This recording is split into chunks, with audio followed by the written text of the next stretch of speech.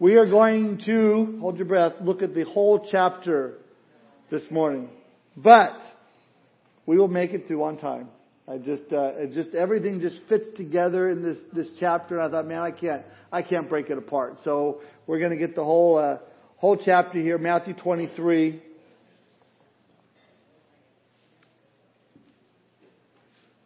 Have faith. We already did this through the first service, so we made it through the first service. Okay. So Matthew 23. The title of my message this morning is, It's Time to Face the Music. Let's pray. Father, we thank you for this opportunity to gather together, to be in your word, Lord, to know that it's your plan, it's your purpose for us to be here. Lord, you've drawn us here, you've called us together, Lord, to hear from you this morning. We pray, Father, that we would have open ears to receive all that you have for us today. Lord, that our lives might be changed and we might be drawn closer into our relationship with you. And Father, we do pray for our children and our youth downstairs as they're being taught your word, that the same thing would be for them, Lord, that as the word goes forth, it would change their hearts and they would learn your word and draw closer to you. We do pray, Lord, if there's anyone here that has joined us that is yet to surrender their heart and life to you, they're not born again, they haven't come to you and repented of their sin. Lord, would you especially speak to their hearts today, that they would know you and love you as so many of us do here this morning. We ask your blessing upon our time. We commit it to you. In Jesus' name we pray. Amen. That phrase, it's time to face the music. Have you ever wondered where it came from? Well, it's said to have been originated in Japan. And the story goes that this man in the Imperial Orchestra could not play a note, could not play an instrument. Being a person of great influence and great wealth, he demanded that he be given a place in the orchestra because he wanted to perform for the emperor. So the conductor agreed to let him be a part of this orchestra, and they put him in the second row, with the flute playing and the flutist, and he was given a flute and told, okay, when it's time to play, you just lift it up and just pretend like you're playing and put it down. And he did that actually for a couple of years. Well, finally they got a new conductor, and when the new conductor took over, he says, well, I'm not sure the skill of every one of our players here, and so we need to check these musicians to see what their ability is. And so each one of the musicians had to come in and play their instrument. Well, when it came to this guy, he freaked out, and I'm sick, I'm not doing well, I can't come in. And so they had their doctor, the designated doctor, examine him. They said, you're fine. And nothing's wrong with you. So finally the day came when he had to appear before the conductor and he had to face the music. That's where it came from. Well, in chapter 23 of Matthew, we have the Pharisees, and it's time for them to face the music. You see, in chapter 23 here, we have the last public message that Jesus ever gave. It was a sermon not on salvation, a sermon not on the principles of living in the kingdom, but rather it's a scathing denunciation of the false religion of the scribes and the Pharisees. If you recall, over our last few weeks of Sunday mornings, we have been looking at the Pharisees and the Herodians and the scribes all coming against Jesus. And remember, they first questioned him on his authority. How did you have the authority to drive out the money changers in the temple? We saw that in chapter 21. Chapter 22, the next question was, what's our responsibility? Should we pay taxes to Caesar or not? Hoping to trip him up, hoping to trick him. And Jesus said, render under things that are under Caesar the things that are Caesar's, under God the things that are God's. Well, then we looked at, the subject of the resurrection. If a woman has a husband, he dies, and that happens 7 different times. He's married the brothers 7 times. When they get to heaven, whose wife is she going to be? Whose husband is she going to be with? And Jesus said, you don't understand the way heaven is in the resurrection.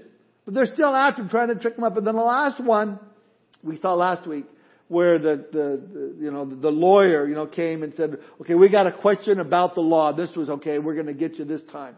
What's the greatest commandment? And Jesus said, well, the greatest commandment is to love your God with all your heart, soul, mind, and strength, and to love your neighbor as yourself. So the questioning was done.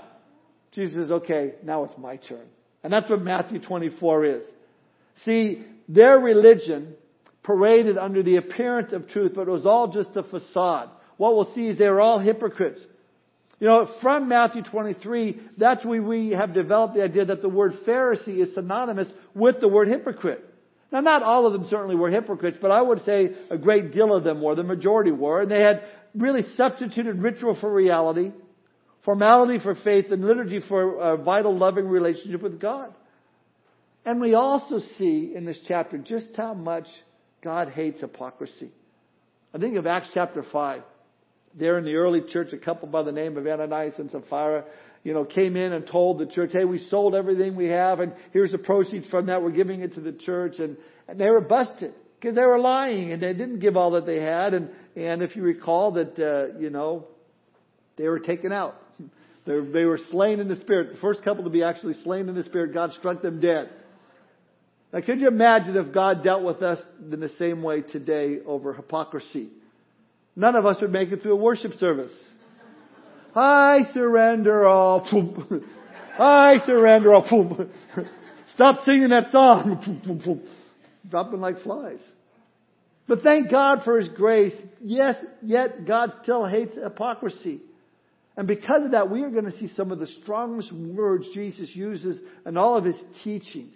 In fact, if you're taking notes, we're going to see 8 woes that He points out. And we're going to see 5 ways that they were lacking in their walk with God. Now, in this message, we see both in Jesus His righteous indignation, but we're also going to see His sympathy and His love. Because when Jesus pronounces these 8 woes that we'll look at to the Pharisees, He's actually saying, how sad for you. How tragic for you. Woe unto you. It's breaking His heart because the judgment that is coming is going to be inevitable. And Jesus does so with the sympathy and compassion as He closes really this chapter in lamenting and weeping over Jerusalem. In other words, God's love and grace are a greater motivation to salvation than hellfire and damnation. But sometimes, as Paul would say, you can be saved by fire in 1 Corinthians 3:15. That is, those who respond to God's grace and goodness, that won't respond to God's grace and goodness, maybe they need to hear a stronger message about hellfire and judgment. So that is why after spending 3 years preaching His grace and His goodness of His Father, Jesus gives us His final words of judgment. Now, I've divided the chapter into 3 sections. If you're taking notes, we're going to see the explanation, number 1, the denunciation, number 2, and the lamentation, number 3. Now, because again, there's a lot of verses here, we're going to kind of do a running commentary as we go, but again, we still have 3 points, and we'll get done on time, I promise. First point, the explanation.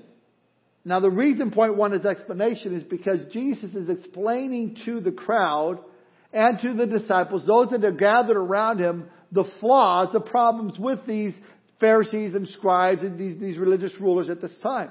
5 flaws to be exact He's going to point out.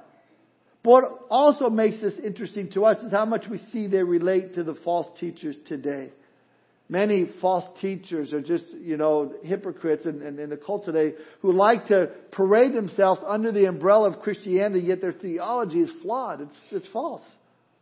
Look now at verse 1. We read, then Jesus spoke to the multitudes and to His disciples. So Jesus is the one speaking. He's still in the temple. Again, this is the culmination of the clashing with the Pharisees. And notice He's speaking to the multitudes and His disciples. So these are words not to the scribes and the Pharisees, it's about them.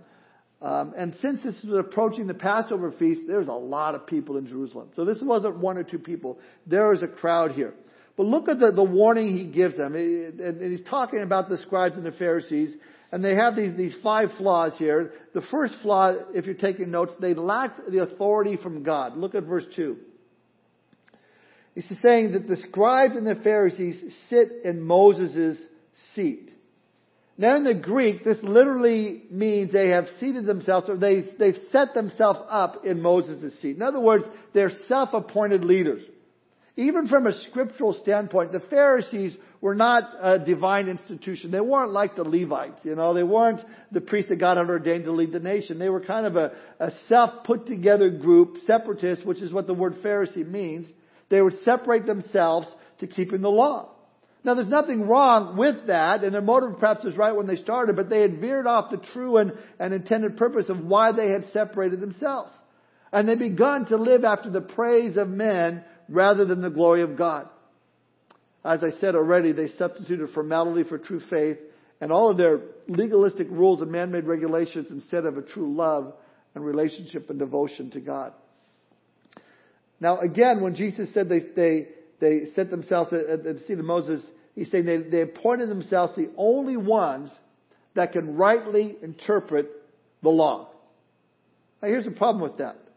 The problem was that the people had shifted from the authority of the Word of God itself, and they placed it on these men in leadership for them interpreting the Word of God. You know, one of the problems that I have with many different groups out there is that they shift the authority from the Bible and they put it onto some leader. And that can be disastrous. I mean, you look at Joseph Smith and the Mormons. Maybe a basic, theology that he had in the beginning. All of a sudden, man, it got on him and the mess that they're in. Or Charles Taze Russell, and the Jehovah's Witnesses. These men brought in the destructive heresies, and people blindly follow these men. In Roman Catholicism, now I don't say this to offend anyone, but there is a view that the church is the authority and that the Bible is a product of the church. Therefore, the authority lies within the church, not in God's Word, the Bible. This is interesting. Ben Shapiro, back in December, interviewed a Roman Catholic bishop by the name of Robert Barron. When it comes to salvation, Ben asked him this question. He says, I'm a pretty good Jew. I lived a good life. I live a good life. I follow the 10 Commandments and the other 603 laws that go along with that. He also said, I also spend my life living by Judeo-Christian virtues. What is the Catholic view of me? I'll paraphrase what he said, am I lost forever? And the priest says, no. He says, and he quotes the Second Vatican Council by saying that, yes, Christ is the privileged route of salvation. And he quotes John 3:16. But he says, those outside the Christian faith can be saved. He says, get this, they are saved through the grace of Christ indirectly received, that you receive it according to your conscience. That's what he says. He says to Ben, in your case, Ben, you're following the commandments of the law sincerely so you can be saved. And he goes on to say that Vatican II has said an atheist of goodwill can be saved because if he follows his conscience, it's like following Christ. This is a teaching according to the Roman Catholic Church, Vatican II. Certainly not Scripture.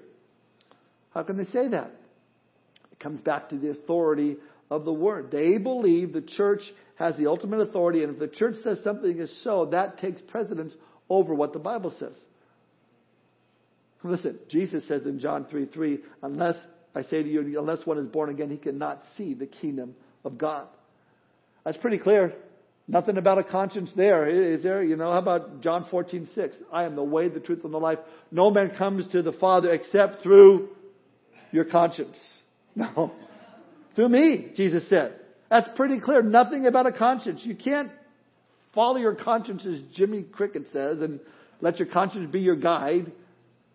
When God's Word says our hearts are deceitfully wicked, no man can know it. Listen, you can't stand upon the word of man or some Vatican Council, one or two. We stand upon the Word of God, period. That's our final authority. Thus the whole reason for the Protestant Reformation was because the Reformers took a stand upon the Word of God. So these Pharisees, much like the hierarchy of the Roman Church today, have set themselves in the place of authority. Let me say this as clearly as I can. Again, the Bible is our final authority. And what I try to do on a Sunday morning is to communicate to you what the Bible says. Not what Calvary Chapel says. Not what Tom Humphrey says. What the Bible says. You don't want to hear what I have to say. You want to hear what the Bible has to say. And I want you to come with your Bibles, and I want you to open them up, and I want you to read with me, and I want you to go, okay, is what Tom is saying, is that consistent with the Old Testament and the New Testament? I want you to be Bereans. Search to find out that these things are true. You have a responsibility to examine the things that I teach in light of the Word of God. Now certainly God has raised up church teachers, but the authority is not in the teacher. The authority comes back to the Word of God. Everything we believe, everything we practice has to come from God's Word. That's the authority. The Pharisees, they lacked the authority, but they said they had the authority. That's a flaw they had. They also lacked integrity. Number 2, look at verse 3. Therefore, whatever they tell you to observe, that observe and do, but do not do according to their works, For they say and do not do. This is classic. Jesus basically says, do as they say and not as they do. In the same way, you might be hearing someone teaching the Bible and the person who's preaching, their lives are inconsistent with what they're preaching.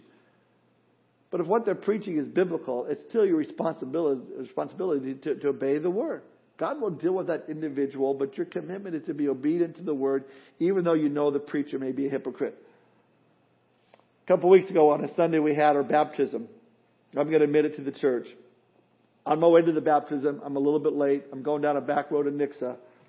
I didn't see the police officer there. I didn't know I was going that much above the speed limit. There was nobody else on the road. Doesn't make it right.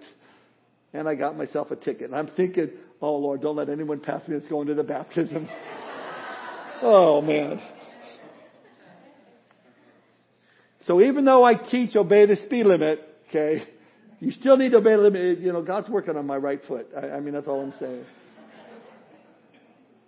But you'll have people say, well, you know, I'm not going to do what the preacher says because he's just a hypocrite.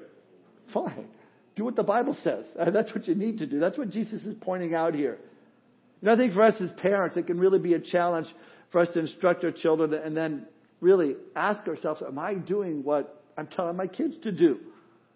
When we ask our kids, have you said your prayers? Well, have I said my prayers? When we ask our kids, be quiet. Stop raising your voice. Don't yell. Okay.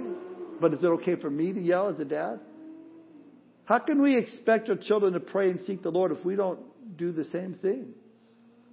Story I read about a man who sat through a church service and he was on his way home and he fussed about the sermon and he fussed about the traffic and he fussed about the heat and he fussed about the lateness of the meal being served and then he bowed and prayed and his son was watching him all the way through this whole post-church experience. And just as they were beginning to pass around the food, he said, Daddy, did God hear you when we left the church and you started fussing about the sermon and about the traffic, and about the heat? The father sort of blushed, embarrassed, and said, well, yeah, son, he heard me. Well, Daddy, did God hear you when you just prayed for this food right now? And he said, well, yes, son, he heard me. So, well, Daddy, which one did God believe? Ouch. I mean, are we living a consistent life? Do we live what we preach? Does our walk match our talk? Jesus said, listen, do what they tell you, but don't do what they do. Their lives lacked integrity because they were living in duplicity. And then thirdly, they lacked sympathy. Look at verse 4. For they bind heavy burdens, hard to bear, and lay them on men's shoulders, but they themselves will not move them with one of their fingers. So they put on these people all these sort of legalistic rules and regulations. You've got to do this, you've got to do that, you've got to do this.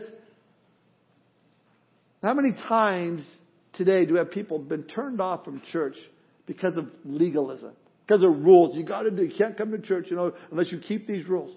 Don't do this, don't do that. Hey, no hats in church, no drums in church, only church organs, and you can only, sing hymns and that's it. And you can't wear this or hang out there, don't dance, and certainly don't have fun, don't smile in church. And people get put under all these things that they're not biblical. I often ask Tom, what about this or what about that? I went to this church and they said, if I want to be a member of this church, you have to be baptized. And I told them that I'd been baptized about a year ago, but they said, well, we need to really know that you're really Christian, so you need to be baptized again. Really? Where's that in Scripture? I don't find it in the Bible. It's not something that God has instructed in His Word. So when you come up with these things or you're faced with these things, you have to ask yourself, okay, is this a requirement that the leadership of this church is putting on me, or is it a biblical principle or mandate from God's Word?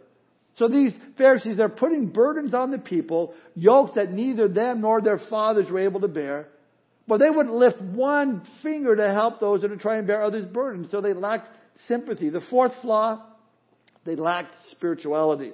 Look at verse 5.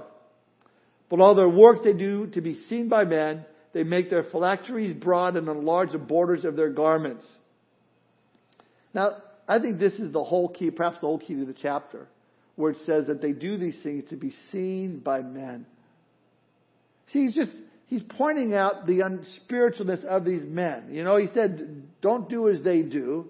And one of the things they did was that they would make these phylacteries. Now, phylacteries, a little leather box that they would put, on their forehead. It was the Scriptures, and they would put them in this little box and they would strap it to their head. And here's an example for it. You can see a picture of it right there.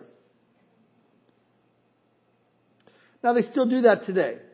Now God didn't instruct them per se on phylacteries. However, He did say in His Word, in the book of Deuteronomy, that the Word of the Lord should be before their eyes and down close to their heart. So they would wear this on their arms as well, right here. And so they took it to the extreme. They developed these phylacteries so they could keep to the Word, but they took it to the extreme so that the Word was before their eyes and before their hearts. And the bigger the phylactery, the more spiritual they were. I mean, they got so big that they couldn't even see past them. And then the same thing with their prayer shawls. They had this blue fringe around the borders of their garments to identify them as being heavenly minded or set apart unto God. And that's not a bad thing. The priest in Leviticus had certain clothing to wear. But these guys took it to the extreme. I mean, they weren't Levites. You know, they took it to the extreme. So they wouldn't just get any fringe. They would get the really long fringe, you know, around their garment in order for it really, really to stand out. I think we could maybe do the same thing today. You come to church and, hey, look at my new Bible I got. It's a study Bible that weighs 20 pounds. And you're going, look at all these notes in there and all these things right here. Isn't this awesome? And you never read it. But look at the footnotes. Or you come to church and you sing really, really loud so everyone knows you're spiritual. You love the Lord. But it's not from your heart. It's from your diaphragm. You know, and here they are. They're putting these tassels on and they're doing all these things. The same way, I think, where in the world did we ever come up with the idea that God is so concerned about what we wear at church on Sunday? I think God is just as concerned what we wear Monday through Saturday as He is on Sunday. But what we wear or don't wear isn't a sign of spirituality. See, these ministers with the white collars, you see these, they got the white collars or they wear the robes and the black suits. And I go, why? What's the point? So someone knows you're a spiritual man? And that should be evident without robes and collars. You know, dogs have collars and they're not spiritual. I don't know. But these Pharisees, they put all these things so everyone can see that they were spiritual. Jesus is going, but they're lacking in spirituality. Then in verses 6 and 7, the fifth thing they lacked was that they lacked humility. Look at verses 6 and 7. They loved the best places at feasts, the best seats in the synagogues, greetings in the marketplaces, and to be called by men, Rabbi, Rabbi. Now the best seats in the synagogue were the ones that faced everyone else so they can check you out. So it'd be like maybe sitting up here in the seat and lining them all up here, and that's the best seats. And then the phrase here, being called by men, Rabbi, Rabbi, meant that they were being called, my great one, my great one. Again, I don't know why today pastors and ministers use the title Reverend. Oh, this is Reverend so-and-so, most holy right Reverend so-and-so. Listen, Jesus was the only Reverend one. People say, well, what do I call you? Well, my name is Tom. I mean, you can call me Tom. Call me Pastor Tom if you want. I mean, years ago, you could have called me Postal Worker Tom when I worked in the post office many years ago. I don't think you want to call me ex-postal worker because that's not a good title. I had a reputation many years ago that not a good title, but those that they raise themselves up, and appointed themselves and given these titles and all these things, but they really lack humility. See, the true spiritual leader avoids elevated titles. Look at verse 8. Jesus says, but you do not be called Rabbi, for one is your teacher, for the Christ, and you are all brethren. I mean, even those of us who teach, we're still disciples. We're still learners. A teacher learns while he teaches others. None of us has the right. I've shared this before. I'm just one beggar telling another beggar where to find food. That's where we're at. See, for a Christian, there's no higher level than learner. Verse 9, do not call anyone on earth your father, for one is your Father, He who is in heaven. Now, I read that and I wonder how Roman Catholics can justify calling priest Father. I mean, it's right there. I've had people come up to me before and say, Father, I have a question for you. Father, that kind of creeped me out. No, I'm not a father, okay? I mean, I'm a dad, I got kids, but it wasn't my kids that asked me that, it was someone else. But verse 10, and do not be called teachers, for one is your teacher, the Christ. Now, that word for teacher there in verse 10 is different than the one in verse 8. In verse 8, it's not the same Greek word as the word in 10. In 8, it means teacher. In verse 10, it means guide or authority. So this is going back to the question of authority. So we're in the church, avoid elevated titles. We are all brothers and sisters in the Lord. God sees us as equals. But, he says, verse 11, but he who is greatest among you shall be your servant, and whoever exalts himself will be humbled, and he who humbles himself will be exalted. Isn't that God's way? The way up is down. Humble ourselves before the Lord, and he will lift you up. This brings us to point number 2, the denunciation. We're going to look at verses 13 through 36, and we'll get done in time. I'm giving you that encouragement. But it's the second division of the chapter, and Jesus turns to the to the Pharisees and the scribes that were there, and he pronounces 8 woes to them. The first woe Jesus pronounces in verse 13. Look at verse 13. But woe to you, scribes and Pharisees, hypocrites, for you shut up the kingdom of heaven against men, for you neither go in yourselves, nor do you allow those who are entering to go in. Now, the word for hypocrite there is the Greek word hypocrite. It's where, it speaks of an actor. One who wears a mask, to put under a mask. And, maybe some of you did this morning. What day is it, honey? It's Sunday. Okay, got to put on that Sunday morning mask. Oh, hi, going to church is my Sunday morning face. Hi, then it's the Monday morning mask. Kind of grumpy. God help us not to be hypocrites or hypocreeps, but just to be sincere and genuine and take the mask off. Jesus says that these guys would shut up the kingdom of heaven. Well, how would they do that? Well, in the same way many do today. They would not teach or preach or communicate or convey the true meaning of God's Word. They are perverted and twisted and clouded its meaning. And secondly, they had rejected Jesus, and so they're not pointing people to the Messiah, the Savior. And we see the same thing happening today. People, these preachers out there, they'll take a simple text and they'll twist it and twink it, and they'll yank out of its context and they'll read into it whatever they want it to read, not what God wants it to mean. Or they apply it in a way that God never intended it to be applied, and they keep people from entering the kingdom of God. I think one example of this is the prosperity doctrine that's out there, the prosperity gospel, that God, wants you to prosper financially and just send your money in and it's an investment portfolio. He'll double your money. Where's that found in God's Word? But they preach prosperity and not the gospel. And people aren't coming to faith because they're preaching that and not the gospel. I think, and I brought this guy up before, the Joel Osteen Ministries. I'm sorry, I've never heard you need to repent of your sin and turn to Jesus Christ right now. We're all sinners. I've never heard that. But the ministry is huge. Many people gathering together. But do they really know Jesus Christ? How many are truly born again? Then what a huge missed opportunity for those thousands upon thousands of people to gather together and you not present the gospel? Not give people opportunities to come to faith in Jesus? Here Jesus, speaking to the Pharisees, says of the kingdom of God, they themselves haven't even entered in, and they're keeping others from entering in. So many religious organizations where they put the authority on man, and they have clouded up again the true simple message of the gospel, and they think, well, just if you have a positive attitude and listen to your conscience, or if you just, if you can speak in tongues, or if you have these good works, well, whatever the church tells you to do, then you're going to be fine, you're going to be saved. Again, this goes back to the Scriptures as our authority and tells us how to be saved. It's in faith alone, in Christ alone, and that's it.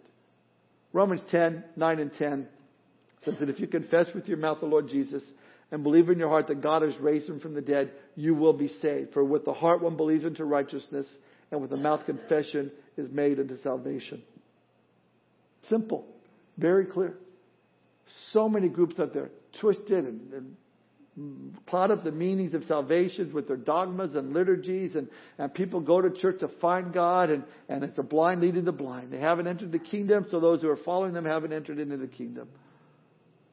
Look at verse 14 now. This is the second woe. Woe to you, scribes and Pharisees, hypocrites! For you devour widows' houses, and for a pretense make long prayers. Therefore you will receive greater condemnation. So here the Jews would rush to a woman who had just lost her husband and tell her that she can honor her husband's memory by making her a donation to the ministry. Now, where do you hear stuff like that nowadays? I mean, that's a tele-evangelist all over the place.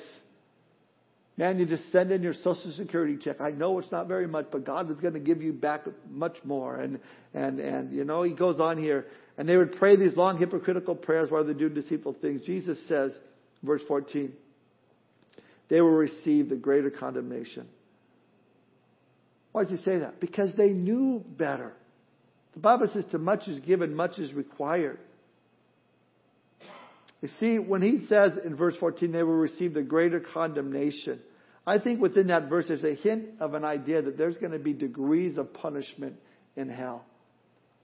I mean, if you say that if it says you receive a greater condemnation as opposed to those who didn't know any better, didn't know as much as were uninformed yet, they'll still go to hell and be judged, but they'll be judged greater. And then we read here that they'd make these long prayers and they'd say, we pray, and they'd pray in the street corner. Now let's go to that widow's house and see what money we can get from her. Again, all too familiar with what's going on today with the prosperity teaching that are out there. I don't know if you heard this or not. People sent me notice that it happened. I saw it online, but recently Benny Hinn supposedly has repented from his prosperity gospel teaching, saying he will never ask people again for $1,000 again or any amount at all. But the next day, a video was released of him asking for $120. So maybe it was never asked for any amount but $120, and then it's okay for that. I don't know. Listen, someday he's going to have to face the music. We all will. They have to stand before God and give an account for what our actions. Well, then Jesus says his third woe in verse 15. Woe to you, scribes and Pharisees, hypocrites, for you travel land and sea to win one proselyte, and when he is won, you make him twice as much a son of hell as yourselves. Whoa. In your face. I mean, Jesus is in their face. He's laying it on the line. He's telling it like it is. You travel all over Jerusalem to convert a Gentile to Judaism. And when you do, you make him as much a son of hell as yourselves. Twice as much. But understand, folks, he is being so hard on them because of his love for them and because of his hatred of hypocrisy.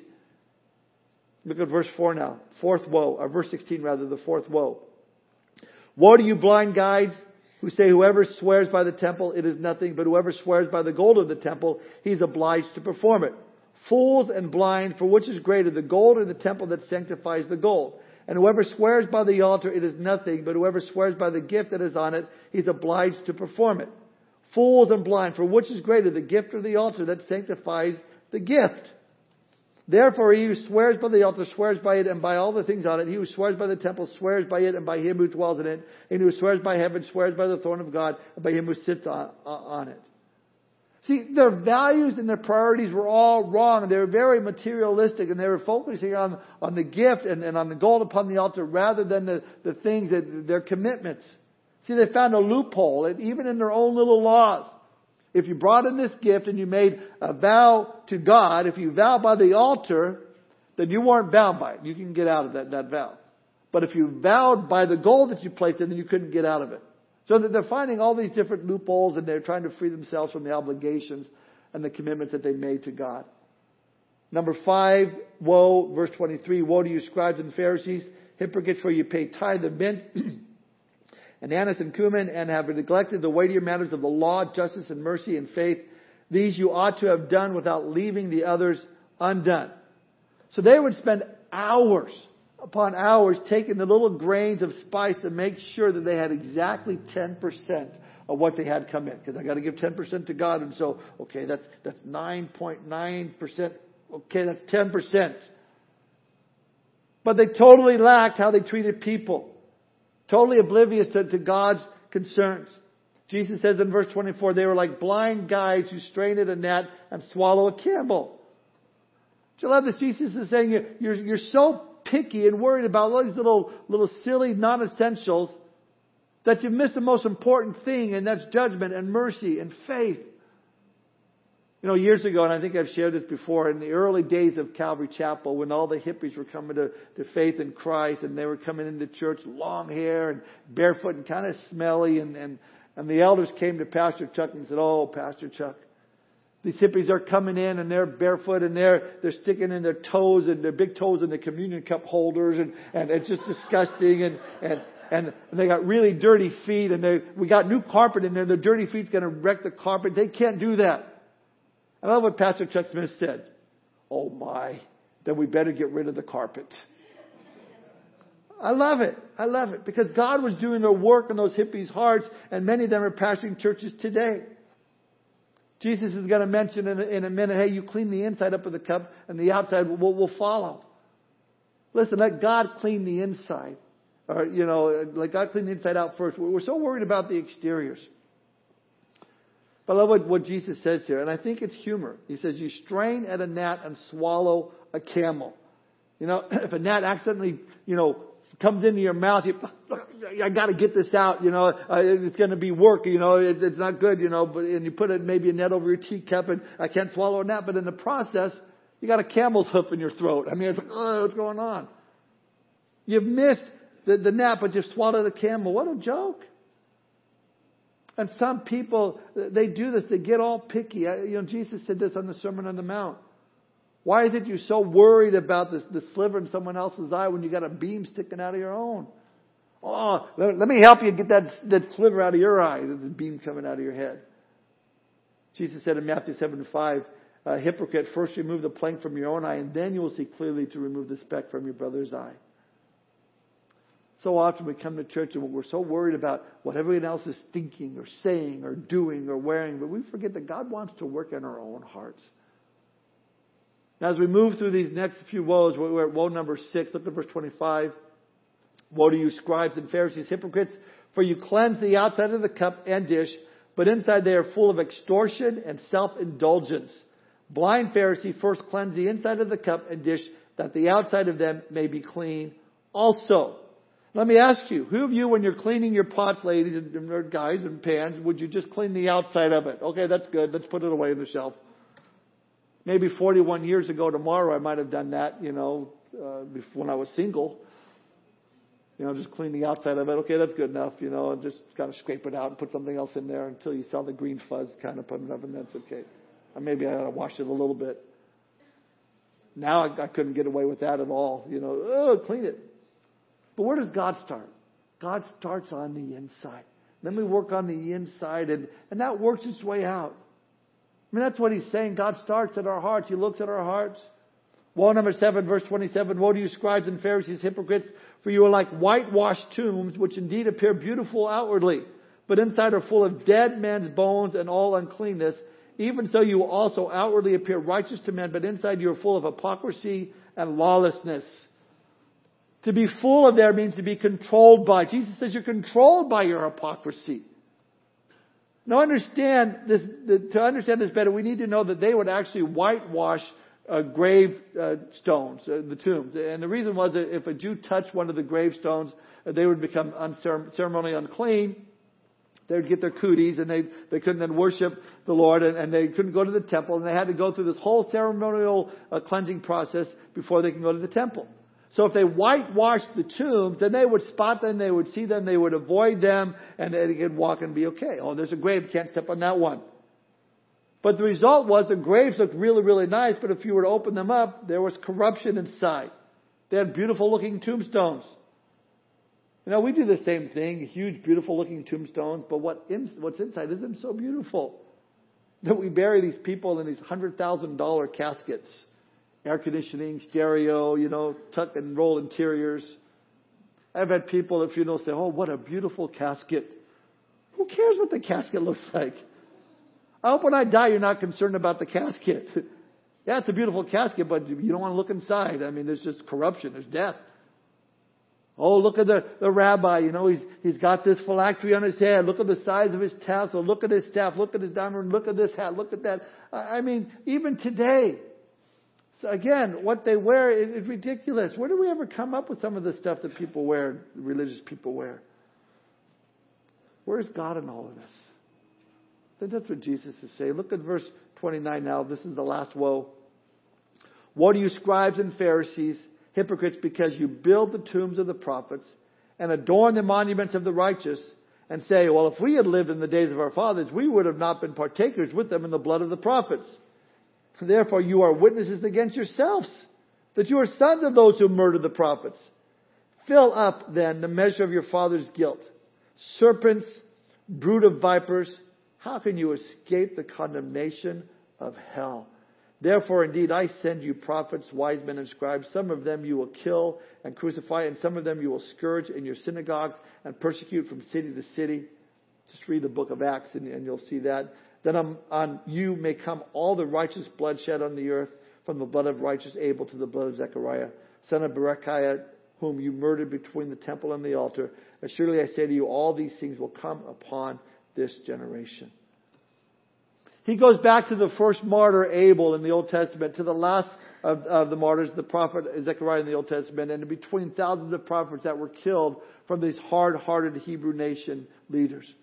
Yet all these martyrs were ultimately pointing to the same direction, to the Jewish Messiah and Savior of the world, Jesus Christ. So what Jesus is saying here is that when they rejected Him, Jesus is saying they were responsible for all the blood of all the martyrs in the past. And I believe that a lot of the persecution of the Jews is in fulfillment of what Jesus is saying right here. The blood of the righteous coming upon them. This brings us to our last point, last division of this chapter. It's quite moving. I give it the word lamentation. So we had explanations, we had denunciation, and finally lamentation. Verses 37 through 39. Jesus begins in verse 37. He says, "O Jerusalem, Jerusalem." Now it's interesting, whenever Jesus repeated the name, it was a sign that His heart was broken. I think in Luke chapter 22 verse 31, when He cried for Peter, He said, "Simon, Simon, indeed Satan has asked for you that he may sift you as wheat." And Luke chapter 10, 41 and 42, when Martha wanted Jesus to rebuke Mary, He says, "Martha, Martha, you are worried and troubled about many things, but one thing is needed." Or in Paul, in his conversion, Acts chapter 9 verse 4, "Saul, Saul, why are you persecuting me?" And here he begins the same way. Jerusalem, Jerusalem. Sorrow overwhelms his heart at this point. And I believe he's still there, standing in the temple. He's talking to these people and his disciples, and now tears are running down his cheek after all these things he just said. And in verse 37 through 39 we read, "O Jerusalem, Jerusalem, the one who kills the prophets and stones those who are sent to her. How often I wanted to gather your children together as a hen gathers her chicks under her wings, but you are not willing.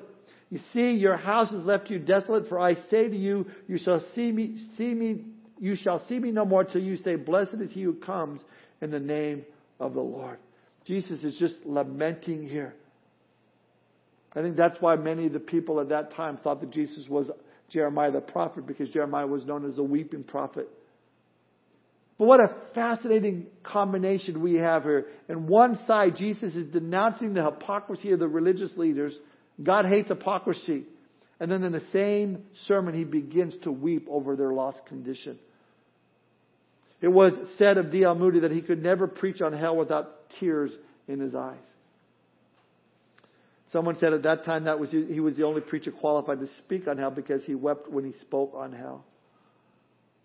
Jesus began to weep. "Oh, Jerusalem, Jerusalem, you killed the prophets, those that were sent to you." And then He says, "Oh, how often I wanted to gather you as your children together, as a hen gathers her chicks." See, right there is God's desire. God's will. God is not willing that any should perish, but that all should come to repentance. That's what God's Word says. You know that God still weeps over the unrepentant today. He longs for you to come to Him. I would say especially those playing the hypocrite. Those who come to church and sing the songs and carry their Bibles, going through all the motions, but there's no reality there.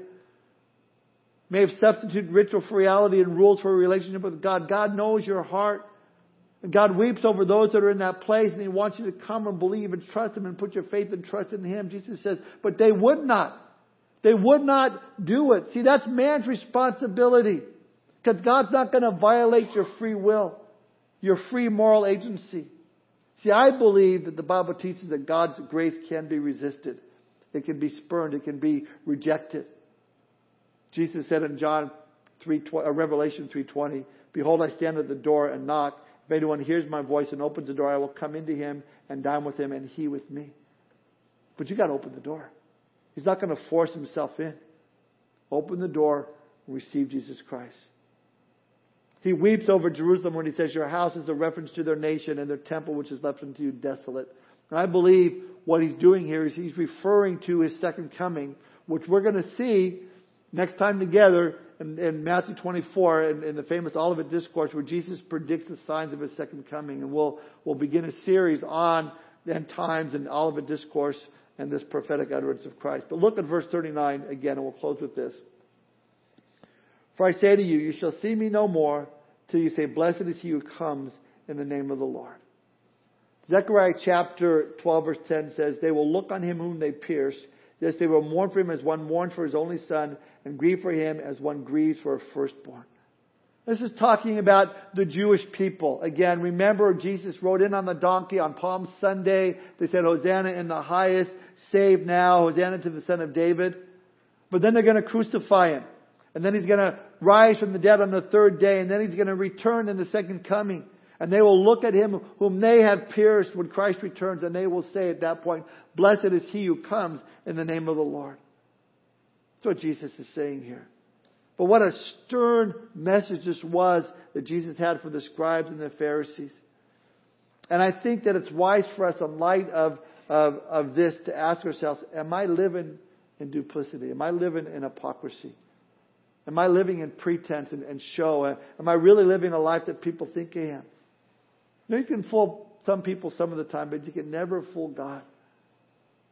I've heard, and I'm not sure if it's true or not, but I heard that when they were restoring the Queen Mary there in Long Beach, California, they went to restore the smokestacks, and they found that the inside metal of the smokestacks had completely rotted away, and the only thing that was holding it together was the layers of paint that surrounded it. And if you looked at it, you think, oh, that looks like it's a steel smokestack. But if you look closer, you see that the steel completely rotted away and it was just layers of paint. How many times do our lives become the same thing? All these layers and layers of piety and religiosity and or holiness, but inside maybe it's all rusted away. There's no reality. There's no real heart for God. David said this, last verse, he said, and I'm going to look at Psalm 139, verse 23 and 24. He said, search me, O God, and know my heart. Try me and know my anxieties, and see if there's any wicked way in me, and lead me in the way everlasting. Maybe it's a good prayer to close with. Lord, search my heart. See within me. Try me and know me. See if there's any wicked way. If there's any hypocrisy in my life, Lord, help me to turn from that. If there's anything that's not real in my life, if my relationship with you is not real, Lord, if I've not truly repented of my sin, help me to do so right now, today, as we close this morning. And I want to give you that opportunity. Let's pray together. Father, we thank you for this time. Thank you for your word. I thank you, God, that, Lord, of all these scathing words, all these things that you brought up against these Pharisees for their hypocrisy, that you close with your love and grace, just the sadness over their hearts. And Father, I know that if there's any of us here that have not repented, have not turned from our sins, it breaks your heart.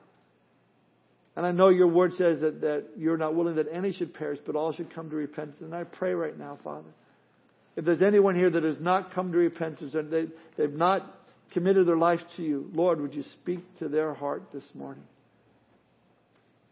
Help them to know, Lord, that there's no better place than to be in your arms through your grace and faith in you. While our heads are bowed and our eyes are closed, is there anyone here you want to give your life to Jesus Christ this morning? You want to be born again. You've never come to Him. You've never asked Him to forgive you of your sin. And you recognize that today's the day you want to be born again. If that's your desire, would you just raise your hand so I could pray for you this morning? Anybody at all? This is just between you and the Lord.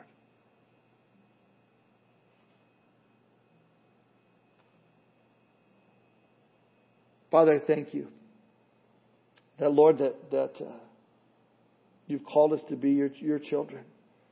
Lord, I know as kids from time to time, Lord, we cannot do what you say.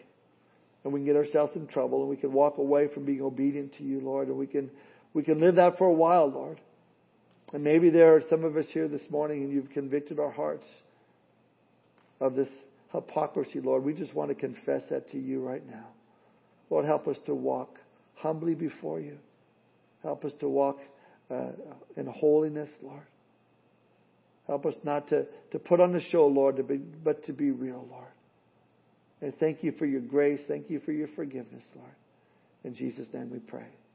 Amen.